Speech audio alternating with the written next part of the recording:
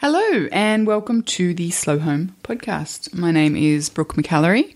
I'm the founder of slowyourhome.com, a website about slowing down and simplifying, and I am your host. Sitting next to me is my co-host, Ben, who is also my husband. Hello. G'day. How you going? Good. Looking forward to this podcast because it's a little bit different. It is. Yeah, I've been getting a lot of questions from listeners and also blog readers, but emails, Facebook, Twitter, that sort of thing. People asking specific questions about what it is to slow down and simplify, and also quite particular areas of that. And I've been getting quite a few, and a lot of them sort of have a similar theme. So I thought it might be interesting to put together a Q&A show with the two of us and try and answer some of the more common questions.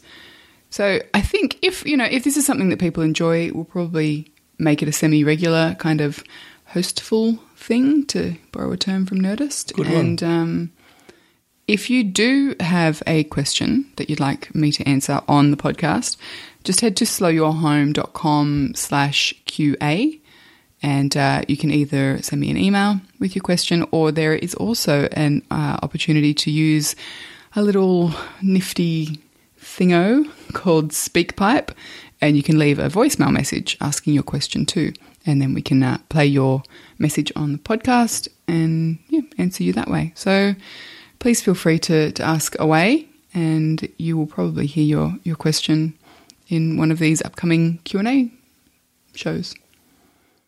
And this podcast is proudly brought to you by The Bloom. It is, yes. www.thebloom.co. As the last couple of episodes have been sponsored by The Bloom, which is a new community website that I launched a couple of months ago. And it's been designed to help members, specifically to support members through the process of simplifying and slowing down, because there's a lot of information out there that you can get in, books and on blogs, things like that. But there are a lot of people who really need that additional encouragement and that, the support that comes from being part of a community of people who are aiming for the same kind of thing. So that's essentially what The Bloom is. It's a community of people striving for a simpler, slower life. And that looks different for everybody, but membership is $10 a month, and for that you get access to our private forum and weekly video calls where you can hop on, ask a question, talk about an issue that you're struggling with. And there's also a huge host of resources, things like that, projects, workbooks, checklists, things that will help you through every part of slowing down and simplifying. So if you do want to check out what The Bloom is about, just head to thebloom.co, and you can learn some more. And more resources are being updated on a fairly regular basis as well. So yeah. Worthwhile. All right, let's get into it. All right.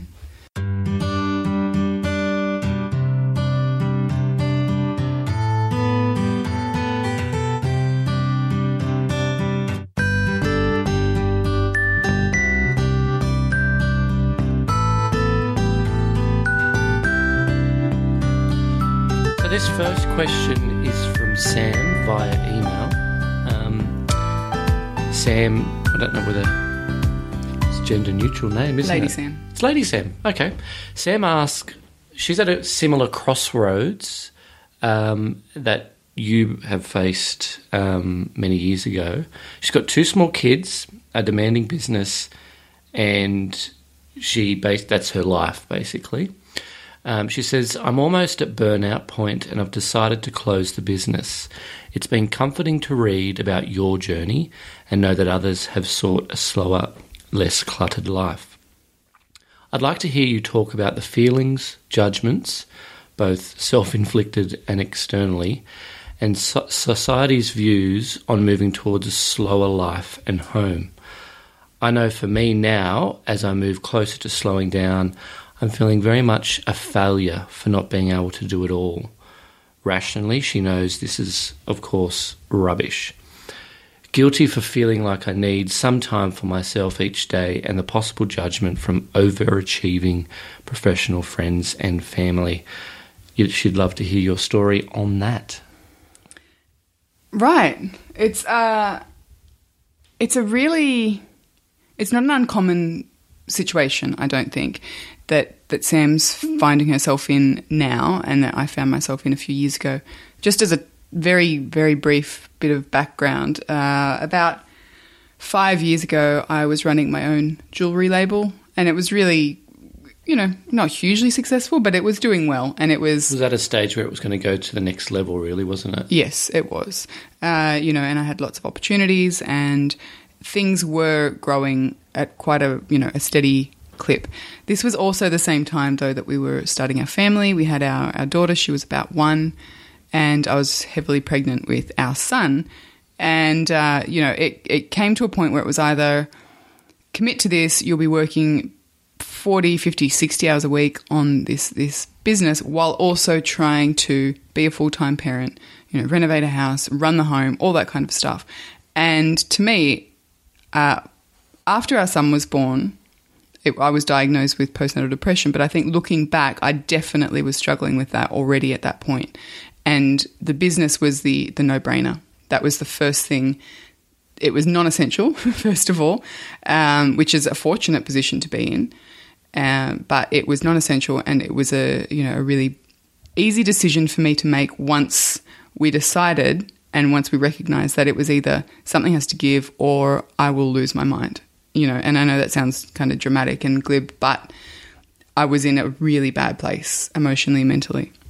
So I closed the business. It was quite literally a snap decision, but looking back, there was many, many months of reasoning and thought put into it, but I hadn't really considered it as an option until the moment that we decided that the business was going. So to Sam's question, I think a lot of what she's asking about is how do I deal with the feeling of failure? I think when we realise that we can't do it all. It's not an immediate thing, to say, well, I'm going to take the road less travelled. I'm going to skip out on these things that people say are, the measure of a successful life. It's connecting your why, so the reason that you're doing it, with your destination, which is, in Sam's case, a simpler, less stressful life. So she's looking to create that for her family. And I think it's really helpful if you're able to separate yourself from what the others, the capital O others, are saying, because they're probably not, first of all, and kind of just do you for a while. And that does help. But, it's interesting. I was emailing with Sam a bit back and forth about this, and I said to her that it was kind of like keeping up with the Joneses, this idea of what is a successful life. We should be able to do and have it all. Nice house, nice car, nice clothes, good job, balanced family life, happy, content kids. Like, all of those things don't fit. That's too much to try and squeeze into real life with real commitments and real responsibilities. So, the fact is the Joneses don't exist, first of all. Whatever you think the Joneses are, I doubt that they're, a real family. But for Sam, it's the overachieving professional friends and family. That's her Joneses. And I get that. I still have people come up to me now, five, almost 6 years later, saying, "Oh, don't you miss it? Don't you regret closing the business? Because I couldn't live with myself if I built something like that up and let it go." That's not how I view it. I don't view it as letting something go in a detrimental way. I view it as letting something go so that I could free myself up to live the life I wanted. So there are people who, they're overachievers. And I'm not saying that in a bad way, but there are people who will strive for a successful life at all costs. And it's that bit, that at all costs, that you need to focus on, because, Sam sounds like she's decided, and we decided, that at all costs is not an acceptable cost for us. For us, it was me being mentally healthy and then being able to be a good mum and being present and engaged and, content and happy. That was what was important. And, we could have had a very successful business, but that at all costs, I really worry to think about what those costs might have been. I think it's really interesting also to explore the emotions, obviously, that slowing down brings out, because for me, and I'm nowhere near where I want to be, but it's the whole headspace of I'm slowing down, I'm choosing not to do different things, but God, I feel selfish in doing so. I just feel like, what gives me the right, especially if I'm not doing as much stuff, what gives me the right to now, want to have my own time and do my own thing, and it's that selfish emotion, and the guilt of wanting to take time and do things just for yourself and by yourself. That I think is the biggest problem that I've got, and it sounds like Sam is experiencing the same thing as well. Is that, and it's so self-inflicted, like you say. It all comes internally. If you were speaking to someone else, they probably don't even recognise that. But I thought that's a really interesting. And how would you sort of relate to that? How can people work through that feeling of being selfish and the guilt that surrounds for having time by yourself, especially if you're not doing as much now? Well, I think part of it is just the negative connotations of slow too. People think that slowing down and relaxing, like that equates to laziness or idleness, or, it's a negative thing that somebody should be ashamed of. Like the idea of having a nap, on a Saturday afternoon it's shocking to people, first of all. And then, it's swiftly followed up by the idea of what else could I be doing? And that's, that part of learning to slow down is learning to be fine with that, because it's not. I mean, there's the old metaphor of, when you're on an airplane and, you're going to crash or the airplane's in distress, the oxygen masks come down. And they tell you to put the mask on yourself before you start helping anybody else. And I think, it is selfish to a certain point to, crave this time for yourself and this time to reflect and time to rest and time to recuperate. But it's selfish with good reason, because from that place of slowing down or having a nap or, going off and playing guitar for an hour or whatever it is that reconnects you or, rejuvenates you.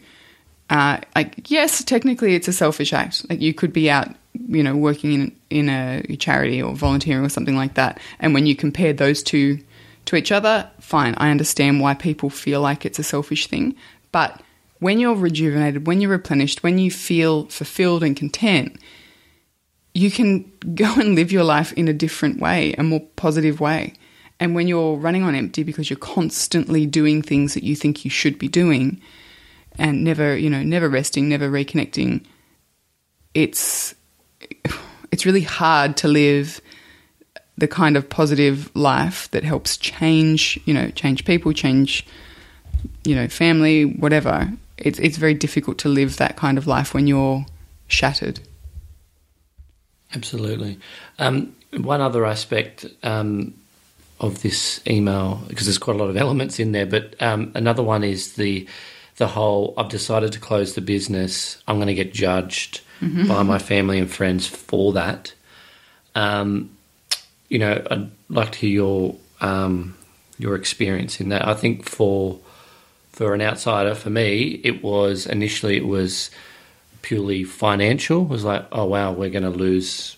We're not going to be as financially in a good position. But that quickly dissipated when I understood what was happening to you,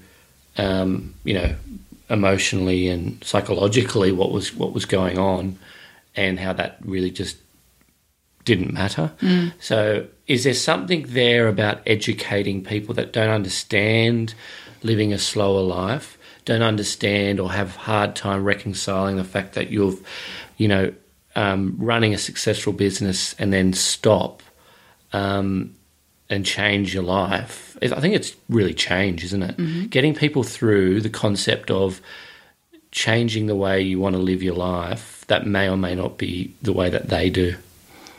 I think you just hit it on the head at the very end.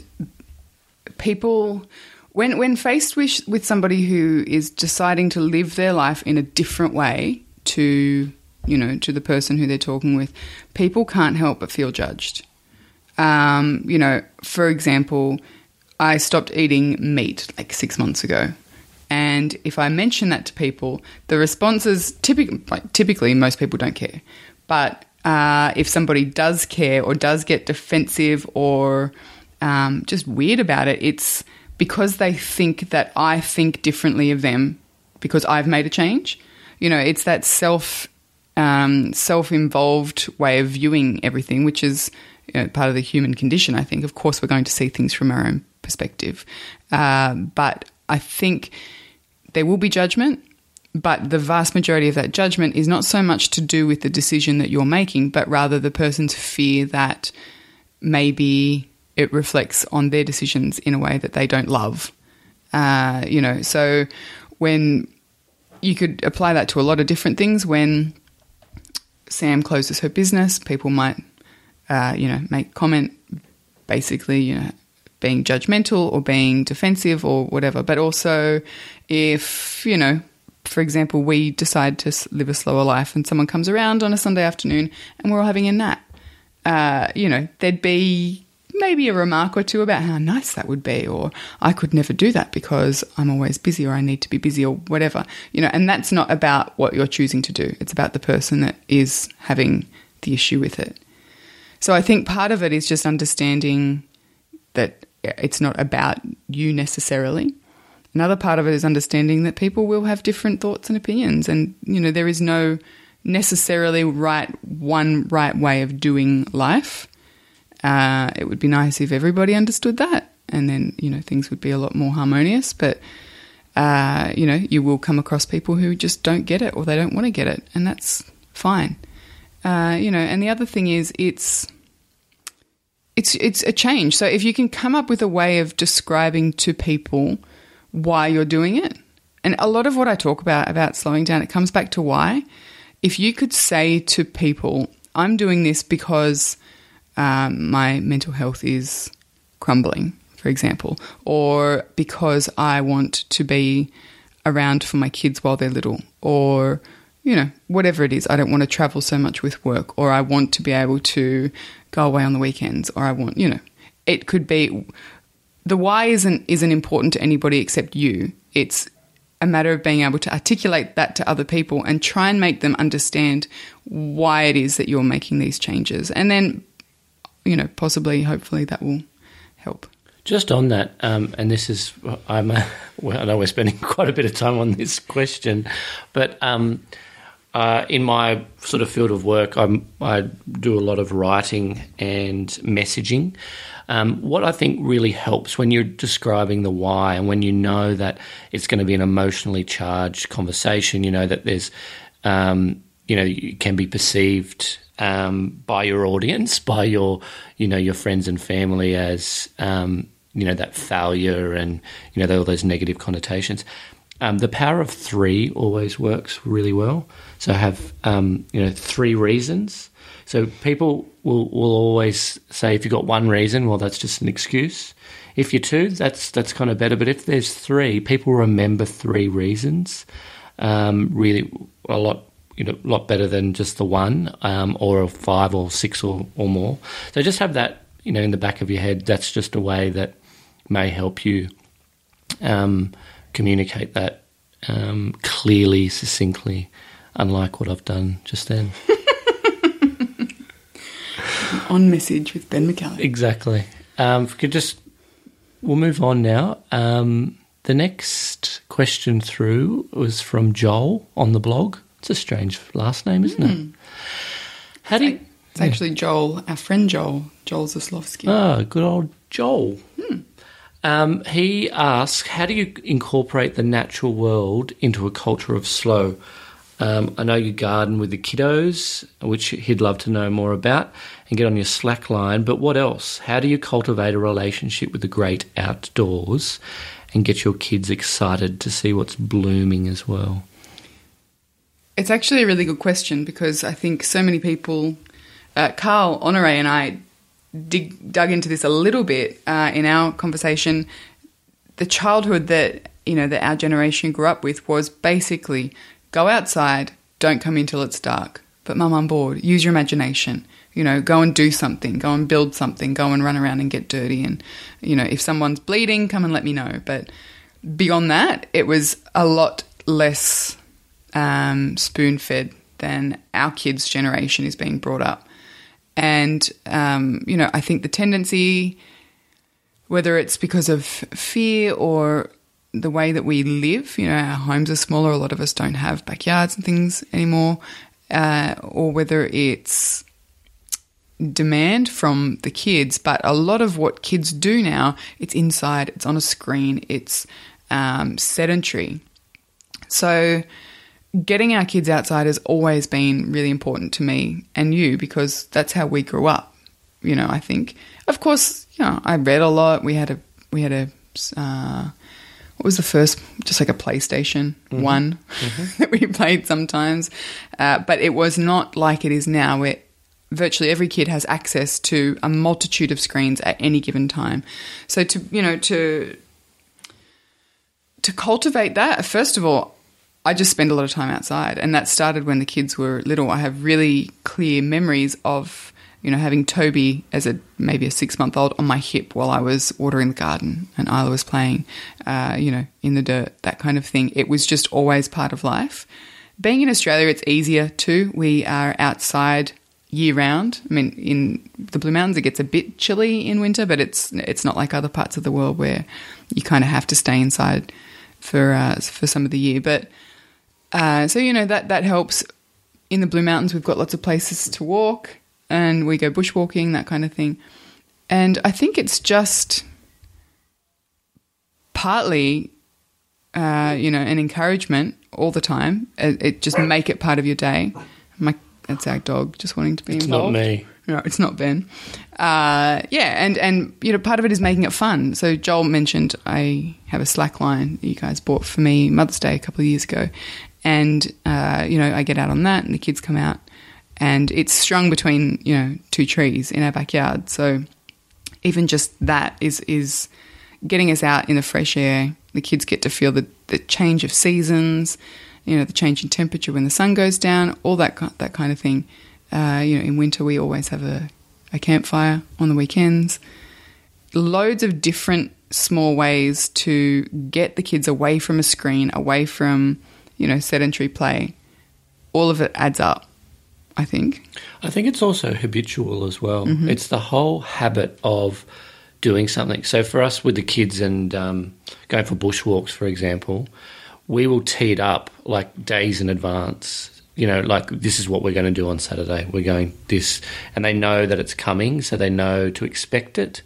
And also we regularly do it as well. So we want to go for a bigger bushwalk once a month, say. We vary the bushwalk obviously, but the kids get into a habit and, they're at an age where on the bushwalk we explore with their imaginations as much as we do with, trying to find birds and, lizards and, God forbid, snakes and spiders. But habit, I think, is a massive benefit, especially when they're at that young age as well.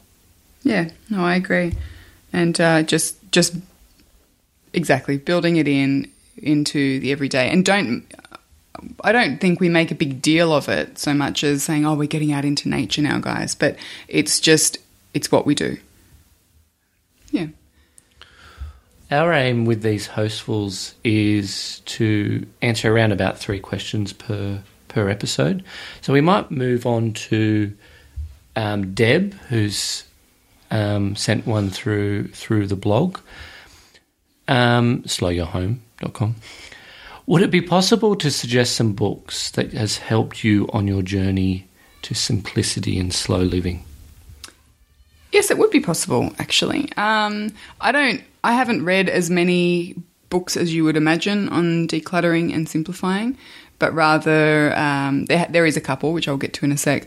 My interest more lies in kind of a more holistic view of a slow life. So that's kind of what is reflected in probably the most important books in this list. And it's not a long list. But Carl Honore has written 3 books, but his first book, which was released in 2004, is called In Praise of Slow. And he looks at the modern cult of speed in modern society. The methamphetamine. No. Yes. So he looks at why everything is fast-paced, why people are struggling, why people are overwhelmed and going under. And then he presents the solution of slow. And there's stories and case studies and a lot of research. Carl is a journalist, or is. I'm not sure if he still works as a journalist, but it's very well written. And yeah, it's if you only read one book on slow, that would be my recommendation. The second one, though, which is in a similar vein, but much more recent, is Arianna Huffington's book called Thrive, where she looks at a life well lived from the perspective of somebody who, on the surface, had it all, very successful, very wealthy, very powerful, and she had a very shocking realization that her life was being lived in a completely unsustainable way when she woke up one day in the middle of her office floor in a pool of blood. She'd collapsed under sheer exhaustion, cracked her head open on her desk, and she realised that, well, this won't do. And that's kind of the starting point for Thrive, where she talks about what a successful life is. It's work, it's family, it's, a more common idea of success of, earning good money and that sort of thing. She said, but none of that matters. It will always overbalance in a negative way unless there's this third metric, which she calls thriving, and that's basically the gist of the book. It's very good, and I was prepared to not enjoy it, and I really did enjoy it. So that's 2. Got one more? I do, actually. The first ebook I ever bought. I've got one. Destination Simple by Brooke McGallery. Yes, that is a life changer. Plug! That's a life changer. I did write a book about rhythms and rituals and how to use them to simplify your life if you're interested. But that's not what I was going to say. No.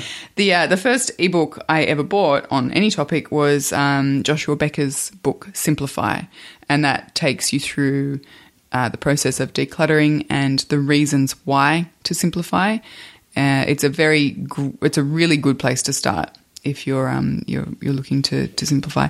I do just want to say that I would be hesitant to recommend you read all the books on decluttering and simplifying, because I know a lot of people who they kind of laugh about it, but they kind of also squirm about it.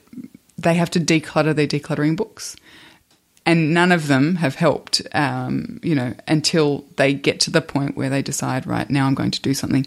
So, the books are great, and the ones that I recommend for a good reason. They're well written, they're really helpful, they're succinct and practical, which I think is really key. But, don't spend too much time reading about it. Instead, take, 10 minutes and clean off a shelf and just start that way. I'm all about taking really small, consistent steps towards change rather than big, sweeping changes. And the other thing I will say as well, there's a subset of, the decluttering kind of niche at the moment that's really focusing on stuff. How do I put this? Not sure.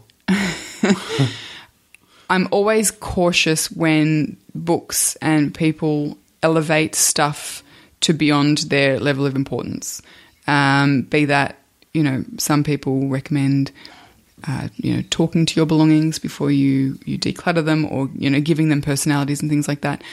I understand that those approaches work for people who have very, very strong emotional attachments to some of their things, but in a general sense, I really worry about that approach because I think it just makes our stuff more important than it is. But they're the 3 books that I would recommend. Excellent. All right. Well, hopefully you've enjoyed that. If you have, let us know. If you haven't, why the hell not? But please do let us know. And as Brooke mentioned, please send any questions via blog and or through Brooke's email. Is there any other thing you want to mention before we... I think I'm good. Great. Okay. Yeah. So but as Ben said, if you do have a question, just head to slowyourhome.com/QA. And also today's show notes, being episode 11, will be at slowyourhome.com/11. 11. And I'll include links to those books and a few blog posts and things that I think might be helpful. So thanks for listening. Have a good morning, day, evening, night. Bye. Bye.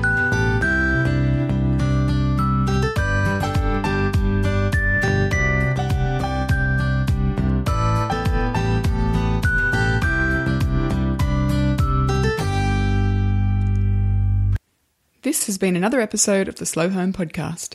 If you enjoyed it, be sure to subscribe via iTunes and leave us a rating or a review. Thanks for listening.